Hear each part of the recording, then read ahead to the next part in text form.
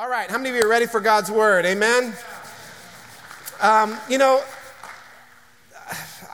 Do you guys have like Christmas traditions that you do with your family? I've got several of them. One of them makes no sense at all, but somehow along the way we started this tradition where we take our whole family to go to the mall together and Christmas shop together.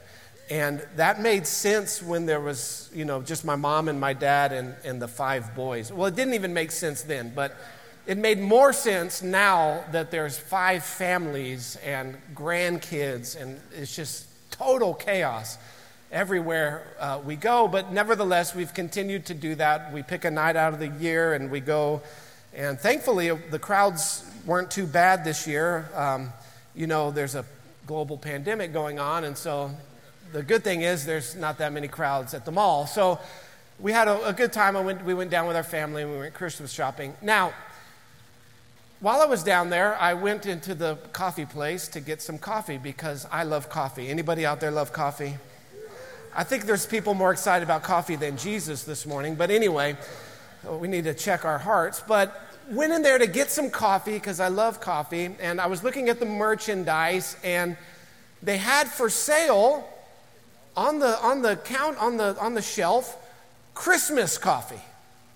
They had this thing called Christmas coffee. And as someone who loves Christmas and loves coffee, I am very excited about combining those and having Christmas coffee. And so I picked up this bag of Christmas coffee. I'm going to take this home, and I don't know what it tastes like, if it tastes like Rudolph the Red-Nosed Reindeer or Jesus in the manger or whatever. I don't know, but it's Christmas coffee. But next to the Christmas coffee, on the same shelf, right next to it, was this other coffee called holiday coffee. Holiday coffee. And I thought, well, I like holidays, so maybe I'd rather have holiday coffee. So I went to the person at the counter and I said, hey, you have Christmas coffee and holiday coffee. What can you tell me about them? I want to make an informed purchase here. I want to be an informed consumer. And the lovely lady said, well, there's no difference. They're the same coffee. I said, really? Well, one of them says Christmas and one of them says holiday. She said, yeah, there's some people who don't like Christmas, and so they buy the holiday coffee.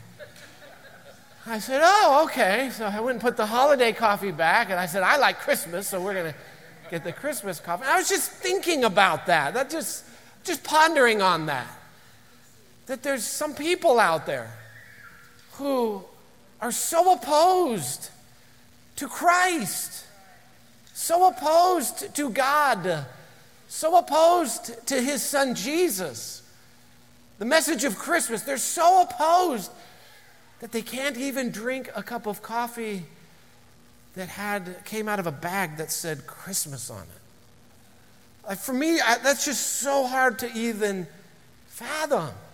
Someone who loves Christmas and loves Jesus and has grown up my whole life in the church, to think that there's a whole group of people out there who it would ruin their day if they drank Christmas coffee. How opposed to Christ do you have to be? Reminded me of this other event that happened in my life recently. We live in this 2020, and one of the things that has really caught on, especially during this year, is mobile ordering, where you order your food or your drink or whatever from your phone instead of talking to the nice person behind the plexiglass. You can't hear each other and understand each other, so you can just punch it into your phone. So one of the things I like to do is, when I do a mobile order, I like to put in a name that's not my name. I think that's fun. I have issues, all kinds of issues, and I'm demented in some ways, and I just think it's fun to do that. And so one of the things I like to put in there from time to time is Jesus is Lord. Because when your food is ready, they have to bring it to the counter and shout out, Jesus is Lord. So I like to do that. Yeah. Thank you. Heather would be horrified to hear you reinforcing my issues, but nevertheless. So I punch this in, right? Jesus is Lord.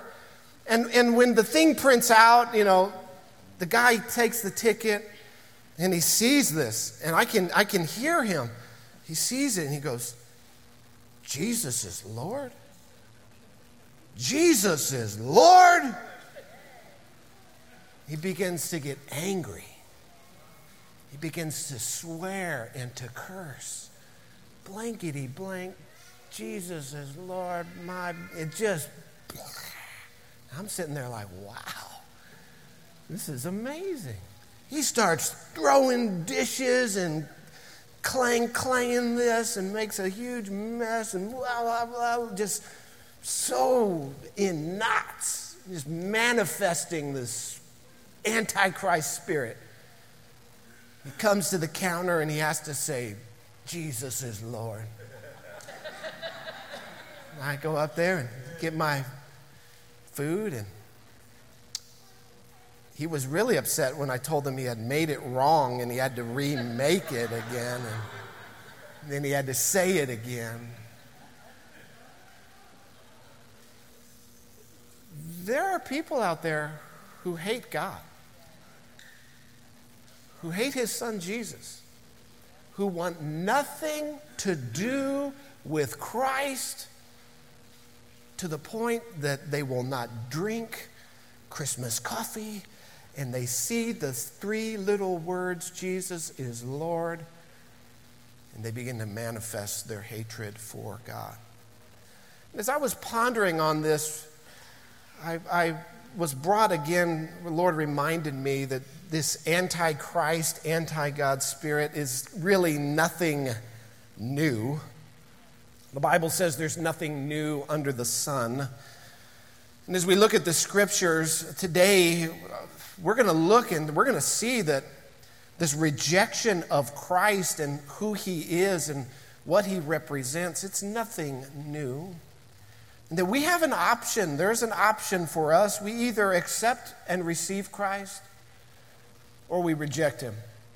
There's no sort of middle ground on that. There's no gray area. There's no riding the fence, if you will. You either receive Christ and his message, or you reject him. And Isaiah 53:3 tells us some 750 years before Christ that he was going to be someone who was rejected. Isaiah 53:3 says that Jesus is despised. He is despised and rejected of men, a man of sorrows and acquainted with grief. And we hid, as it were, our faces from him. He was despised, and we esteemed him not. This phrase, we hid our faces from him, what that means is that we turned our backs on him. Jesus was someone who, even before he came, it had been foretold that he would be rejected, that he would not be received, but that he would be despised, not loved. Someone whom humanity turned their backs on. As we today turn our attention to the Christmas story, the life of Christ, the birth of Christ's coming into the world, what I want to show you is that even within the birth of Christ, there are people who rejected him. The first example of this that we see is actually the husband of Mary, Joseph. Joseph, upon hearing that Mary is pregnant and knowing himself that he is not the father, he decides that he is going to shun them, to divorce from them, though they had not come together in marriage, they were engaged to be married, and he is going to end the marriage and call off the engagement. He is rejecting Christ. Matthew 1:19, it says, and her husband Joseph, being a just man, unwilling to put her to shame, resolved to divorce her quietly. Of course, we know the story that later on an angel appears to Joseph and says, hey, hold on, don't be so rash. What she's told you is true. The baby in her is not from a human father, but is from the Father God. It is conceived of the Holy Spirit. He is the Son of God in Mary's womb. He will be the Savior of mankind, and you are to call his name Jesus. Upon hearing the truth and this revelation, Joseph, of course, repents. He turns around. He changes his course of action, and he goes through with his union to Mary. Now, but as guys, I think that this is something that we can definitely relate to. If my fiance showed up pregnant and said that God had gotten her pregnant, I think I would have likewise said, yeah, right. But Joseph changes. He turns his attitude. He receives the truth, which really is an option for all of us. Will we receive the truth or will we reject Jesus? Joseph, as an example, shows us of someone who started off not receiving Christ, but upon the revelation of the truth, changes his mind and receives Jesus. Later on in the story, we see the people of Bethlehem. Mary and Joseph traveling there because of the tax that was levied, the census that was levied by Caesar Augustus. Caesar, who is in Rome, issues this edict, issues this decree, issues this order that everyone, the whole world, to be taxed, the whole world to be registered. So Mary and Joseph, though she's 9 months pregnant, they have to make this some 100-mile trip from Nazareth to Bethlehem. In Luke chapter 2, verse 7, it says, and she gave birth to her firstborn son and wrapped him in swaddling clothes and laid him in a manger because there was no place for them in the inn. I just cannot imagine a woman 9 months pregnant going into labor, looking for a place to stay, looking for anyone who will take them in and house them, and all they find is closed doors. I can't imagine that. I can't imagine turning away a woman in labor and making her give birth in a barn, a stable. I don't know if you've ever been to a barn. Not the most sanitary place. My grandfather, Norval Hale, was a farmer, a rancher. He had barns. If you even looked at it, you were filthy. I mean, as a kid, we used to go in there and roll around with the animals and the manure. And I mean, we came out covered in head to toe in gunk. My mom used to hose us off. My dad used to not want to let us in his car to drive home. We were so filthy. He was also kind of OCD about some things. But anyway, so much filth. The Son of God, God among us, God with us, Emmanuel, born in filth. No one willing, the hard-heartedness of humanity, no one willing to open their doors to Mary. I can't imagine this. Yet Jesus is rejected at birth. Shortly thereafter, the timeline in the Bible is not that clear, but shortly thereafter there's a group of kings, magi, sometimes they're called wise men, who are following a star that's leading them to Jesus, and they stop by Jerusalem searching for Christ, and they go to the king of the Jews at the time, King Herod, and they say, tell us where this child is to be born. This King of Kings, this Lord of Lords, the King of the Jews, we want to go and worship him. Herod has the scribes search the scriptures, and they come up with, from the book of Micah, that the Messiah will be born in Bethlehem. And he sends the Magi on their way, and he says, when he returns, when you come back, after you find this king, come and tell me, because I want to go and worship him as well. Of course, we know that his intent was not to worship Christ, but to have him killed. And we see this play out. King Herod in Matthew chapter 2, verse 16. Then Herod saw when he had been tricked by the wise men, he became furious. And he sent and killed all the male children in Bethlehem and in all that region who were 2 years old or under, according to the time that he had ascertained from the wise men. King Herod so opposed to Christ that not only is he willing to kill the Messiah as a baby, but to try and kill the Messiah, he's willing to kill every male child 2 years old and under, not only in Bethlehem, but the entire region. King Herod, who should have gone with the wise men and who came and brought him the gifts of gold and frankincense and myrrh as they bowed down, as they worshiped the Christ child, King Herod should have done that with them. Instead, he rejects Christ. As Jesus grows up from being a baby to a young man, finally into adulthood, it's not that the story changes, but in fact, it intensifies. The opposition of Christ, the rejection of Jesus only grows.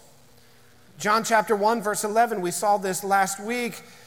It says of Jesus that he came to his own people, and his own people did not receive him. His own people, the Jewish people, those who had been given the prophets, those who had been told beforehand about the Messiah and the Savior who was coming, he came to them, but they rejected him. They despised him. Not only did the Jewish people reject Jesus, but even his very own disciples reject him. His disciples.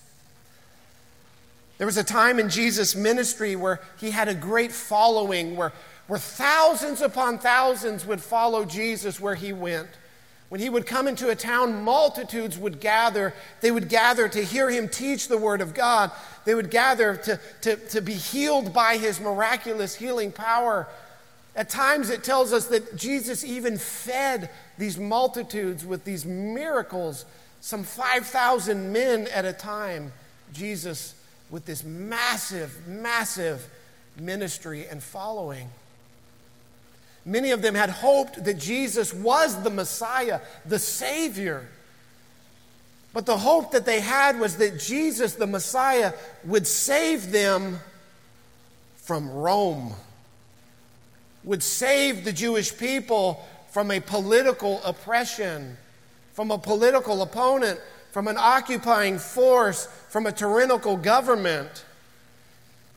Jesus, in his life, he began to teach that he wasn't there to overthrow Rome, that his Messiah, the work that he was going to do as the Savior, wasn't to set people free from Roman oppression, but rather to set people free from sin.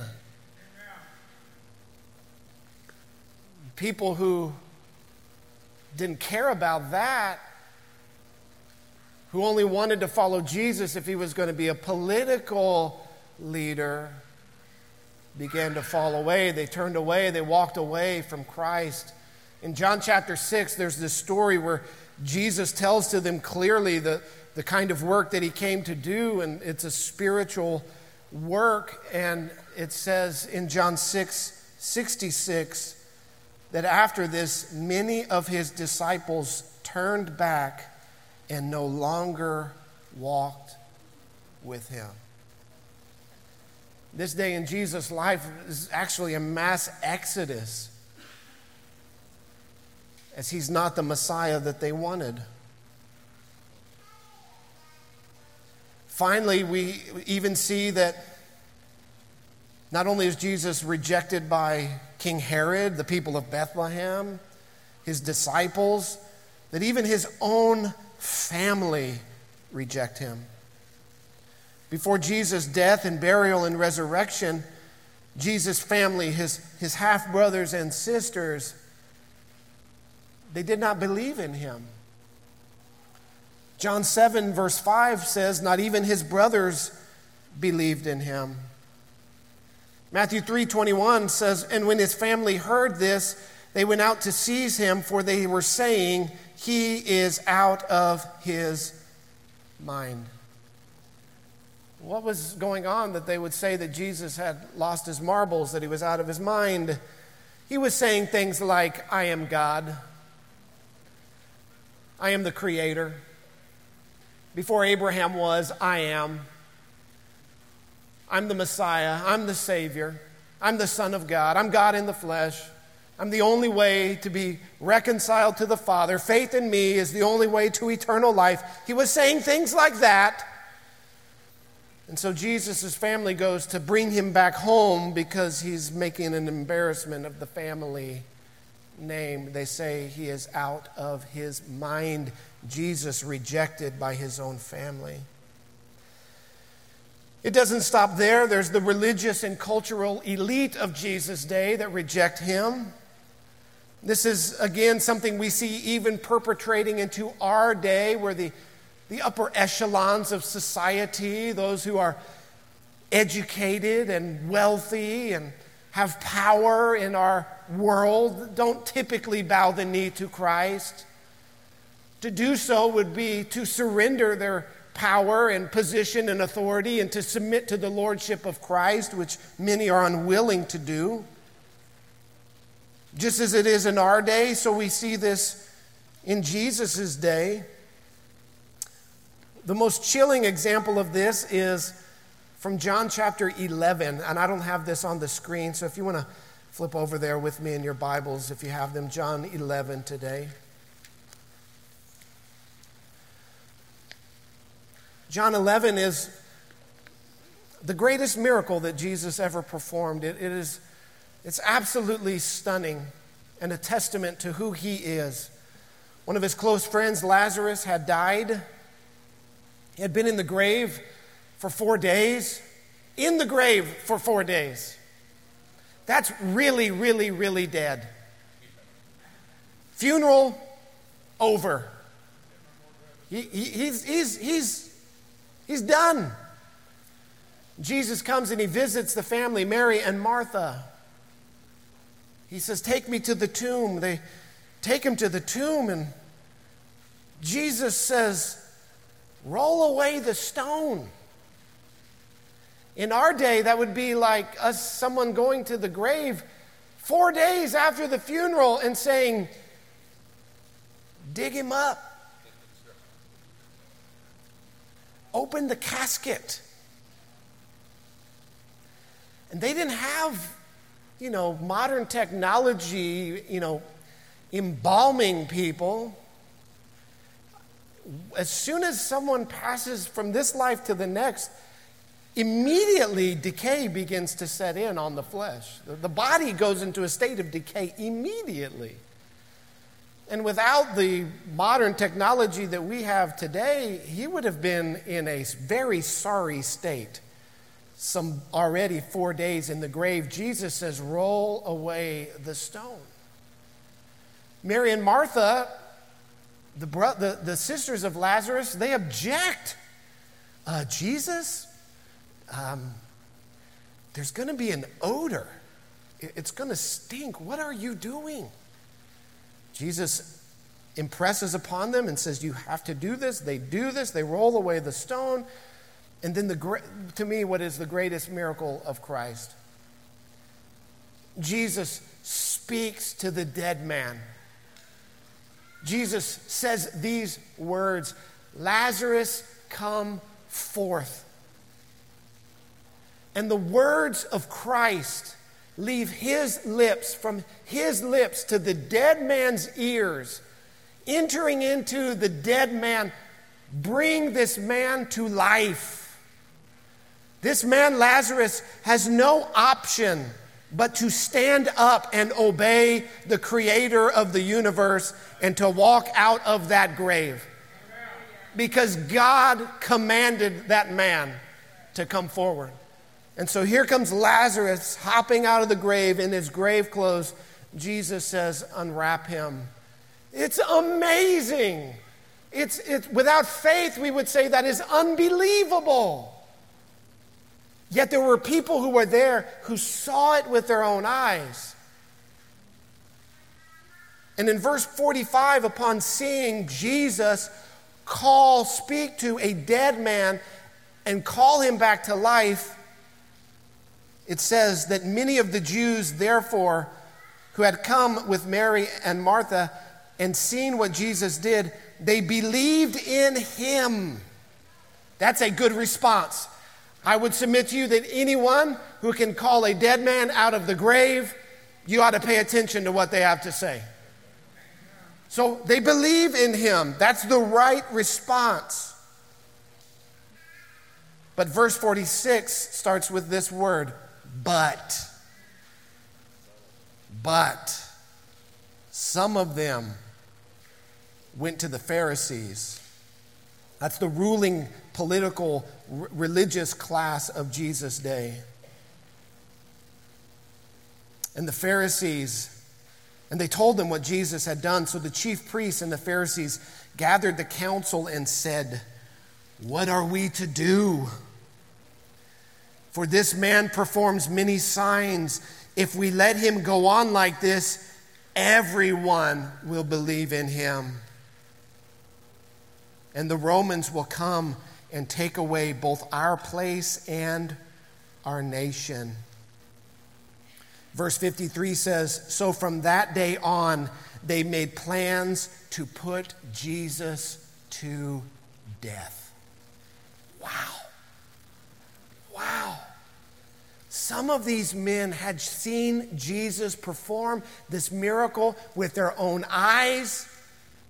And instead of believing in Christ, they said, "We have to get rid of this guy. We have to do away with him. If we don't, he is a threat to our power, to our position, to our wealth, and we're not going to bow down to God because our God is power, position, and wealth." And so they reject Jesus. They reject God in the flesh. This culminates when they haul Jesus in before Pilate, the Roman governor, and they're crying out for Jesus to be crucified. In John 19:15, it says they cried out, away with him, crucify him." Pilate said to them, "Shall I crucify your king?" The chief priests answered, "We have no king but Caesar." We have no king but Caesar. This is the people of God. These are the people who are to be submitted to God. Yet they're willing to submit to a fallen, pagan, tyrannical government because that is who they get their power from. This is the religious and cultural elite rejecting Jesus. Not only that, the Roman government rejects Christ. We see as Jesus is put on trial before Pilate, Mark 15:15. Pilate, wishing to satisfy the crowd, released for them Barabbas. Having scourged Jesus, he delivered him to be crucified. This is a total perversion of justice. Barabbas, who is a murderer, a convicted murderer, allowed to go free, while Jesus, the man who never sinned, condemned to the most wretched of deaths. They rejected Christ. Rome may have been the first government to reject Christ, but it certainly was not the last. To this day, totalitarian and tyrannical governments continue to oppose and reject Christ to the point of murdering Christians and persecuting followers of Jesus. Today in communist China and many other places in the world, in 2020, Christians are being violently persecuted for their faith. Every calendar year that goes by, tens of thousands of Christians under the oppression of state governments will be killed, will be martyred, simply because they profess those three little words that I put on my mobile order: Jesus is Lord. In the United States of America, the worst thing that can happen to me is some guy can mess up my order. But if you say those words in other countries, it can cost you your life. Jesus is Lord. These false and oppressive regimes and governments are so opposed to God and so opposed to his Son that those who submit to Jesus as Lord above all else, they oppose them, they persecute them, and martyr them, because these tyrannical governments will not tolerate this subversion of their power. Jesus is Lord. We sing the song at Christmas time, joy to the world, the Lord has come. Let earth receive her King. Let every heart prepare him room. Jesus is the King of Kings. Jesus is the Lord of Lords. We see finally that even one of Jesus' closest friends rejects him. We know the story well. Peter betraying Christ, afraid of being named as one of his disciples, afraid of what it might mean, afraid that he might lose his own life. Matthew 26, it says, after a little while, the bystanders came up to Peter. Certainly, you too are one of his disciples. You have the same accent. Then he began to invoke a curse on himself and to swear, I do not know the man. Immediately the rooster crowed, and Peter remembered the saying of Jesus, before the rooster crows, you will deny me 3 times. And he went out and wept bitterly. All of these are a rejection of Christ, and we can look at these stories and we can think, oh, these foolish people, how could they not see it? How could they do that? But the indictment against all humanity is Romans 3:23, which says all have sinned and fallen short of the glory of God. It's not just these few examples that I've given to you. In fact, if you have ever sinned, you have rejected God. Every sin is a rejection of God, of God's word, of God's commandments, of God's Son, of Christ. Every single sin is a rebellion against God. And all of us are in that boat. All of us are in that bucket. Isaiah 53 verse 6 says, all we like sheep have gone astray. We've turned every one to our own way. But there is another option to rejecting Christ, and that is to receive Christ, to receive Jesus, to believe upon him. You don't have to live in your rebellion against God. And many of these examples that we looked at of Joseph, of Jesus' own family, of Peter, they had failings, they had faults, they had sins, and they had shortcomings, but they repented, they turned, they put their faith in Christ, and they were restored. They were restored. There is grace for us today. John chapter 1, verse 12, after it says that his own people rejected Jesus, it says this, but to all who did receive him, who believed in his name, he gave the right to become children of God. Have you received Christ? Have you believed upon him? Have you put your faith in him? Jesus said that he is the only way to God. He is the only way to the Father. Have you received the Father's gift? Have you received the way of salvation? Have you received the love of God and eternal life through Jesus Christ our Lord? Or have you hardened your heart and rejected him? There's only 2 options. There's not a middle ground on this. The question is clear. Have you been forgiven of your sins? Have you been reconciled to God? Don't miss the point of Christmas. It's easy to get caught up in the festivities and the traditions, and I don't think that there's anything inherently wrong with those. I enjoy those things. It's easy to be distracted by the food, by the tamales and enchiladas. Can I get an amen? Trust me, there's nothing wrong with that. I am a firm believer in tamales and enchiladas on Christmas, okay? But let's not miss the point. Let's not lose sight of what Christmas is really about. This child born in a stable is Emmanuel, God with us. He is fully God and he is fully man.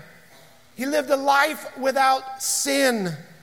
He claimed himself to be the God of the universe, the creator of all, the Lord of all, and the King of all.